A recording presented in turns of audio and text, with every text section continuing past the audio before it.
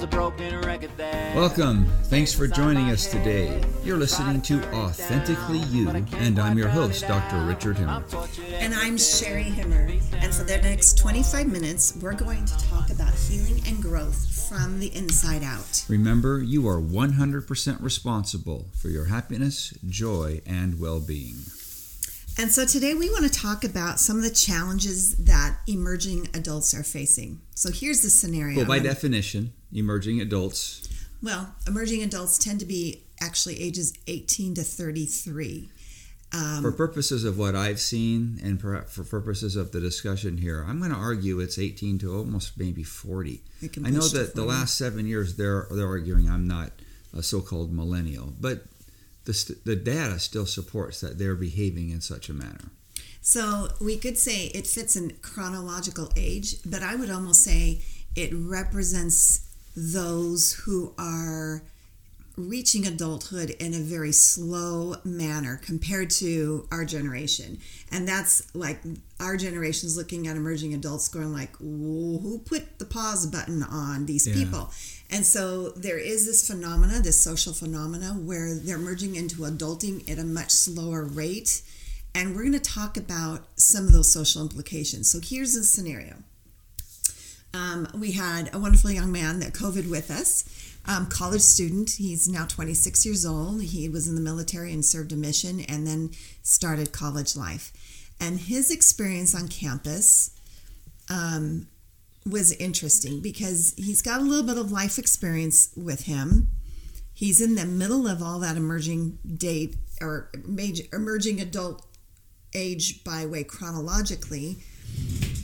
And he's already got some adult experiences going for him, but it's like, where's dating on this? So he goes to a college campus and he just wants to be friends with people. And this was just prior to COVID. So they're in classes with people. And by nature, he's friendly anyway. He's very sociable, and people just gravitate to him because he's got a really fun, unique personality that's very warm and inviting. But he said every time he would even just pass a female on campus and say hi, hi, just to be friendly, he would get the look of like, you must be stalking me. Why would you say that publicly? It is not socially appropriate. He says just the energy was horrible. And so you couldn't talk to a girl. You couldn't get to know a girl. You couldn't just do what would normally be deemed normal, polite, social graces because you've got to be some creepy dude to be doing that. So he's judged before he's done anything except... So in other words, protocol for him would be not to say anything, don't make eye contact, don't be positive, no good energy at all. Turn away, look away. Yeah, okay. And so he's like, what do you do? How do you get to know people? What social rules are there out there for us as emerging adults? And so we had a conversation about the Me Too movement. What has that done to harm social interactions between male and females? Is every female out there looking at guys and saying, you're a creeper, you're going to date rape me, what is this? It's the worst scenario that runs through their mind. Why are girls being so cold and so ruthless? And so there was that. Why are you guys so cold and ruthless? So there's that idea that, is it the Me Too movement or is there something more going on with millennials? So I wanted to dig down because it really kind of bothered me. I'm a mother of sons. And fortunately, 4 of my sons are married to lovely women, and we have a bundle of grandchildren, and they're all going on through their lives. Not without social challenges of sorts, but they've gotten they fit this group, this emerging adult age frame. There's still emerging adult things going on, but at least they've been able to create a warm and loving relationship with their wives. And we have one son who's just barely 19, and so he's venturing into that. As a mother, I'm extremely interested what's happening to emerging adults and why. What can I do to support them? So for you as listeners, you may have emerging adults in your life, or you may be an emerging adult that's struggling. Now, in your practice, Dr. Himmer, you get a lot of emerging adults that are facing these very challenges. So this is why the topic today is about this. What's been going on with the social fabric of emerging adults?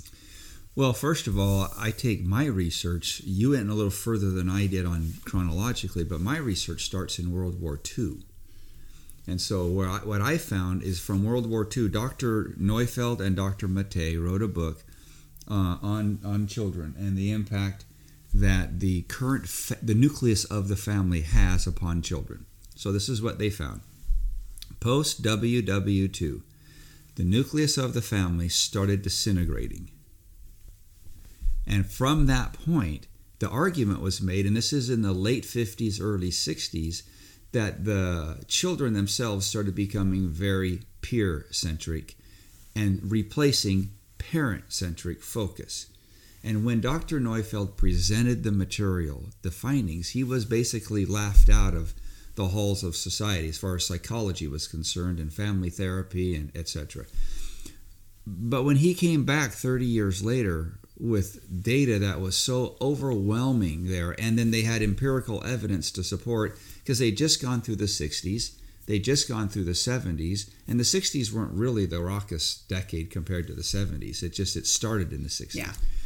We started noticing that the emerging adults, the youth of the day, were no longer parent-centric almost at all. They were predominantly peer-centric, and the idea of FOMO, fear of missing out, ran really strong as some sort of an energy current through the youth of the day. Yeah, and so there's this phenomena of what happened after World War II is that after the war, the men that came home from war, of course, at this point, after post-war, you have more women in the social fabric than you do men. But also more women working. So women... Unprecedented. Right. Unprecedentedly, women had gone and left the homes to go work. And a lot of these women were young adult women. So, yeah, there were some adult mothers, but really it was that younger generation of women. I've got some great stories on some of the women that I grew up idolizing and admiring through my youth. I didn't know that they were riveters on the shipyards in Bremerton and running cranes. When they talked about their stories of running this big machinery as 17 and 18-year-olds, and then they were finishing up high school and taking on these jobs, and they went straight into basically ship fabrication, which was in our area at the time. Their confidence when they talked about those experiences, I think, changed women across the nation in that age group. Because they had more confidence, when the shortage of men came home, these women realized, hey, life is short. And so what happened was supply is short. And supply was short. Right. The marrying age became earlier. I think women forced the issue. They were like, I'm going to go find me my dude, and we're going to go get hitched. And we're going to have a family because life is short. And that maternal... So women feel that maternal clock running in them. And I think they felt it and they acted upon it. And so what happened was youth during that time became... Youth during that time did become more peer-centric. They got more confidence, and they were taken out of their homes because they had a purpose outside of the home. Well, it would have been... Okay, there's a couple dynamics at play here. First of all, we were no longer predominantly rural. We now became much more urban. Mm-hmm. So the dynamics or the nucleus of the family now started becoming compromised. And keep in mind, when I say compromised, it means it wasn't what it was before. It was changed. It was not changed. Compromised in a bad way, but it's changed. Well, compromise means that you're leaving the status quo. True. So the homeostasis has been broken. Right. And what was offered to youth at that time in urban centers was there were dance halls and movie theaters. That was new. And they could then, instead of socializing or having courting happening in the home, in a parlor setting, they were being able to leave the home. And even the designs of home changed where there weren't parlors set up for courting. And so they were going out of the home for their social network. That was all new. And therefore, the pull, the gravity pull from mom and dad started becoming less simply because socially it was changed. It wasn't the same as it was before. So again, when I say it was compromised, it means that the nucleus of what was once an agrarian society where mom and dad and children and sometimes grandparents, multi-generations, had a say on what was happening. And they were all together on a regular basis. So the children grew up with all the nuances of the family. And they had multiple generations in which to receive education, guidance, tutorship, mentoring, etc. Yeah. But that started changing after World War II. And so you've got now a family where a lot of the stuff they were learning is on the street, meaning with their friends, in the dance hall, at the local diner. Think of Happy Days. Yeah. How much did Richie and Right. Fonzie teach everybody, So right? my parents went to Stadium High School in Tacoma, and right there down on Stadium Way, I think it still exists, is the old, what do you call the pharmacy? Rexall, is it? Oh, yeah. What was the name of that? There's the Ben Franklin, the Rexall. No, it wasn't Ben Franklin. It was. I apologize. I'm not sure if Rexall is the right name, but there was one of those, and I think it's still there. But it had a soda fountain. Yeah, and my parents talked about that soda fountain. That was the hangout place. So yeah, definitely Happy Days happened for my parents. Well, my parents got married right after high school, and so in their teens, in 1951. Yeah. And they perceived themselves as adults enough. So they came out of that post-World War II era. My mom was a little bit younger than the Riveters, but she saw them as, this is what I am. What they are is what I am. Like, I have that confidence to make this big adult decision, and off we go and we get married. It would be fair now to juxtapose the mindset of your mother as just coming out of high school with the mindset of a 30-year-old today. Oh, absolutely. It would be 18-year-olds in 1950 were more like a 30-year-old today. And it was okay to get married and go off to college together like my parents. So Dad was taking the courses at BYU while they were newlyweds. And now the 18, 19, and 20-year-olds, the 28 and 29-year-olds, they're still looking for some sort of a foundation that they could say, okay, now I'm ready to take on this responsibility. I'm looking at life now as someone who owns life. I can move forward, and that's not happening at the rate it was. So I love how we've described what our parents experienced, the people who raised us, versus what young adults are feeling today. And so here's this young man who lived with this during COVID. He's trying, at 26, he's going off to college. He's trying to have interactions with females, and he's like, this is ridiculous. I don't know what to do with this. And my parents, because of World War II, were told, you got to be responsible now as a teenager. What has this generation of kids been told? Oh, yeah. So let's bring in helicopter parenting, which emerged with the baby boomers were the quintessential helicopter parents. And then it's actually grown. It's to become snowplow or what's the other one? Bulldozer parents. And so we've got a unit or a group of people, and we're going to call them the emerging adults, whose parents overprotected. The pendulum swaying. So the emerging adults have come from parents who, that when their kids went out trick-or-treating, you can't go alone. Did you go alone? Well, when you went trick-or-treating? I thought you were going to talk about the poison candy. Yeah, I am going to. Blades. Okay, so... But I did go alone. Yeah, you and our generation, our parents were still like, you're good, go out alone. But the kids today, the emerging adults today, were raised by parents that says you cannot go alone. You would never go. In fact, you're a bad parent if you would let your children go trick-or-treating. And that's still today. Parents, you got to be right by your kids while they're trick-or-treating. There's a story when I did when I talked about helicopter parenting, I did a lecture at a university. It was out of the northeast of the United States where a grandmother saw a kid walking down the street. It was a younger kid, 5 to 6 years old, and simply greeted the kid because the kid was all alone. She was then the mother of that child who was out of eyesight to the grandmother, who simply talked to the child and wanted to know if the child was okay and said hello to the child. The mother called the police on the grandmother, or on this other woman who was a grandmother age, and said she's harassing and my child's at risk because this woman said hello to her. And the woman was taken in because of the alleged charges, subsequently set free. But the pendulum has swung so far. And what we're describing, everybody's probably nodding their head like, yeah, we all feel that threat. You can't talk to kids outside And kids are never without supervision. That is now the norm. Well, emerging adults grew up with their hands held trick-or-treating. They were told their candy would be poisoned. And that kind of came in. Well, I was told my candy would be poisoned in the 60s. That was when the razor blade thing. There was something on the news. I remember a Snickers bar that had a razor blade. Now, my parents did not check my candy. Did your parents check your candy? My mother? Are you kidding me? Okay, she probably ate your candy. My parents did check their candy. It was like, oh, this is nebulous. This is a 1 in a million. But as a kid, I remember hearing that, and I kind of looked at my candy and like, no, it's worth it. I'm diving into this Mounds bar. Like, razor blade or not, I'll know if I bite into it. But I don't think they were really. They were saying they were being laced with LSD and other drugs. And to my memory, read some research on this. That was really much more of a scare. So I think today the threat that parents feel is the sugar itself is a poison. And that's a message that's given out to the kids. You don't really want this candy. And I don't want to go into Halloween so much as that. How much control? What are the messages coming down from adults? And how much say do kids have in their life? And what does that mean as they get to that emerging adult age?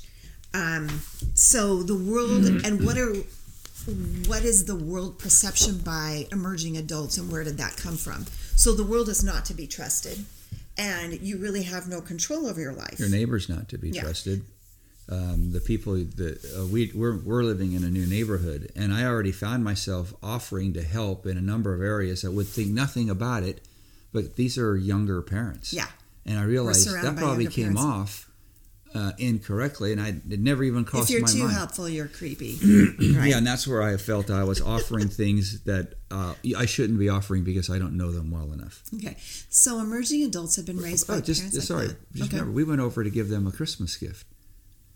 Oh, The young child, and I'm not critical of this, but we knocked on the neighbor's door, and I've played soccer with that young little boy, and he would not open the door. Oh, no, the look on his face was panic. Utter horror.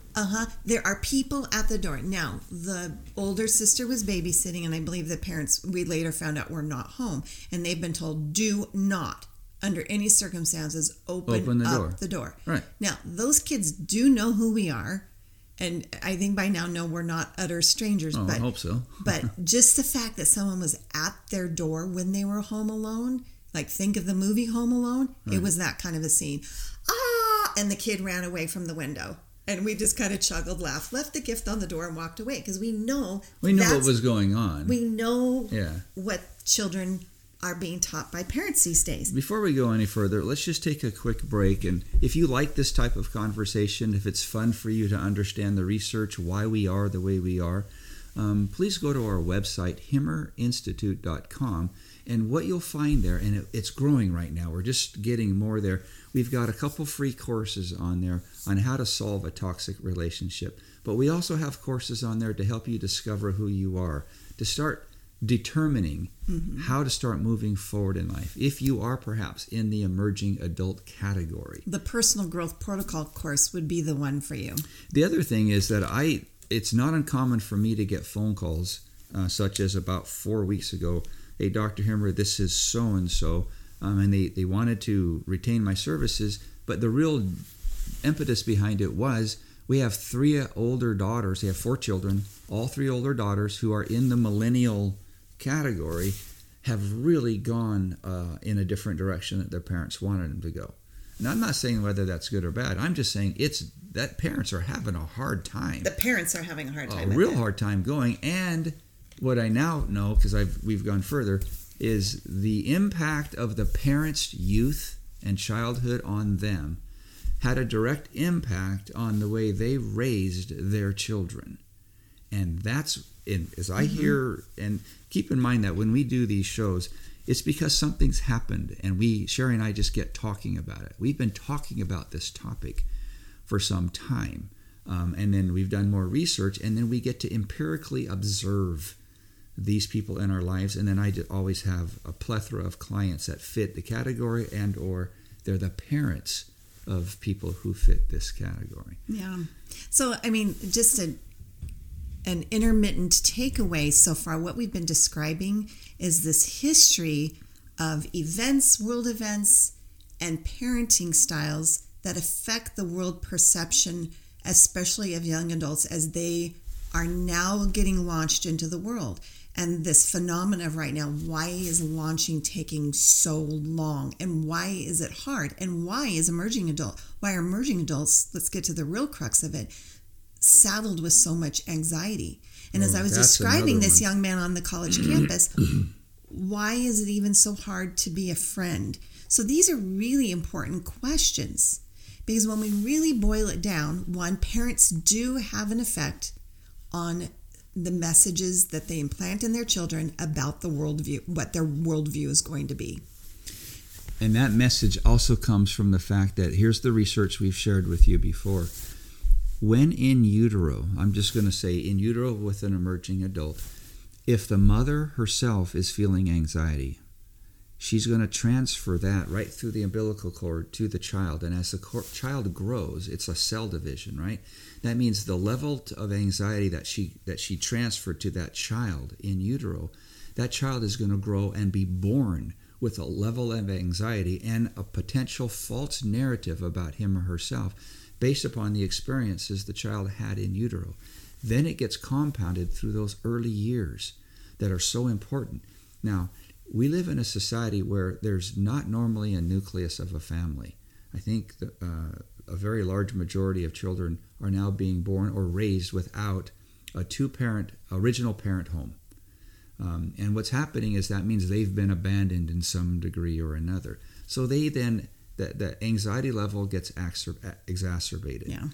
And I'm just curious, and I don't know that we found the research yet, what role is this parenting having upon the emerging adults, that the 30 is the new 20, that the level of responsibility in life and what they're willing to do. We've even called them a boomerang generation, where they end up living back at home. And that's not a very flattering term.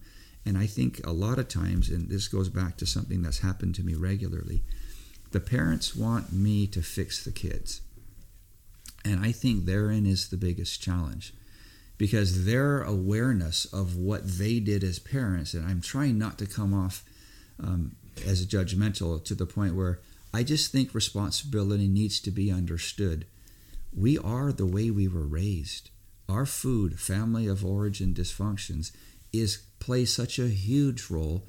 And then you bring in the outside influences such as society as a whole, politics as a whole. The incivility that we now have at the political level, I think, is unprecedented. I don't know of another time there's been like this. It feels like our world is so full of fear. And if we're talking about a generation of emerging adults, for a multitude of reasons, are experiencing the highest levels of anxiety we probably have seen in that age group. Right. And if they are going to be parents, so here you talk about the in utero effect, if they are the parents of that next generation, what's it going to look like?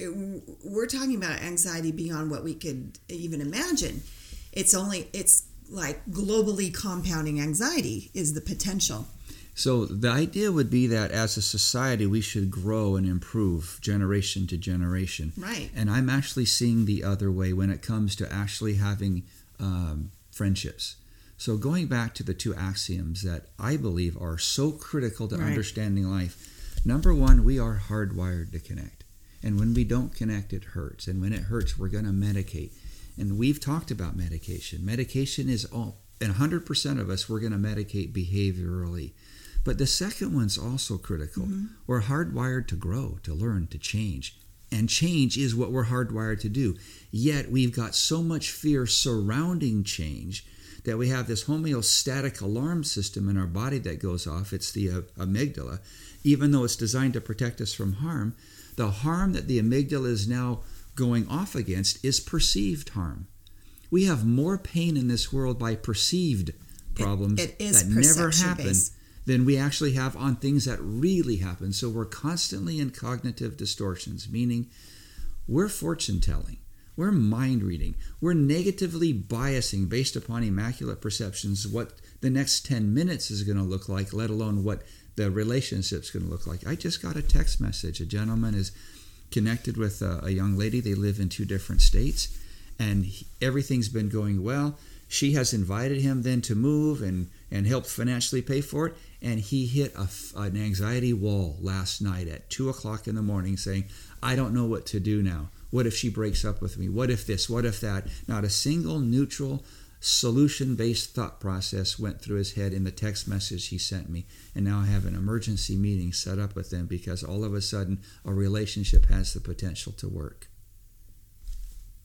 Yeah, so I see that so often with emerging adults that, and we're going to talk about more about the reasons why of that.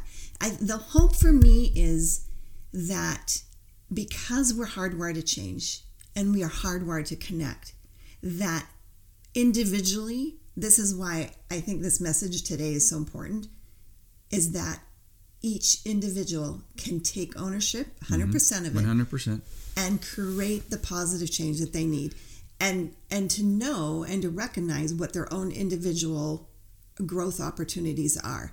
It doesn't have to be the perception that they've grown up with. This is the study I would love to do. I'd love to bring a neuroscientist, a neurosurgeon, and compare sizes of amygdalas between different generations. Would that be, because the larger the amygdala, and that's the part of your brain that's like the filter that says, is this information or this stimuli friend or foe, and compare it with another. Wouldn't that be fascinating? Yeah, and we do have research on the amygdala size based upon anxiety. And more anxiety, bigger amygdala. Right.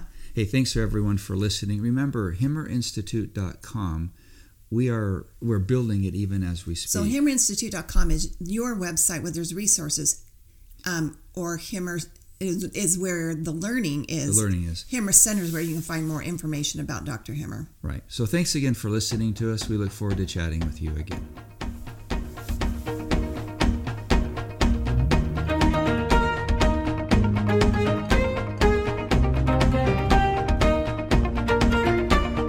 Doubt is a broken record that plays inside my head. I try to turn it down, but I can't quite drown it out. I'm tortured every day, these never-ending worries pulling on my sleeve.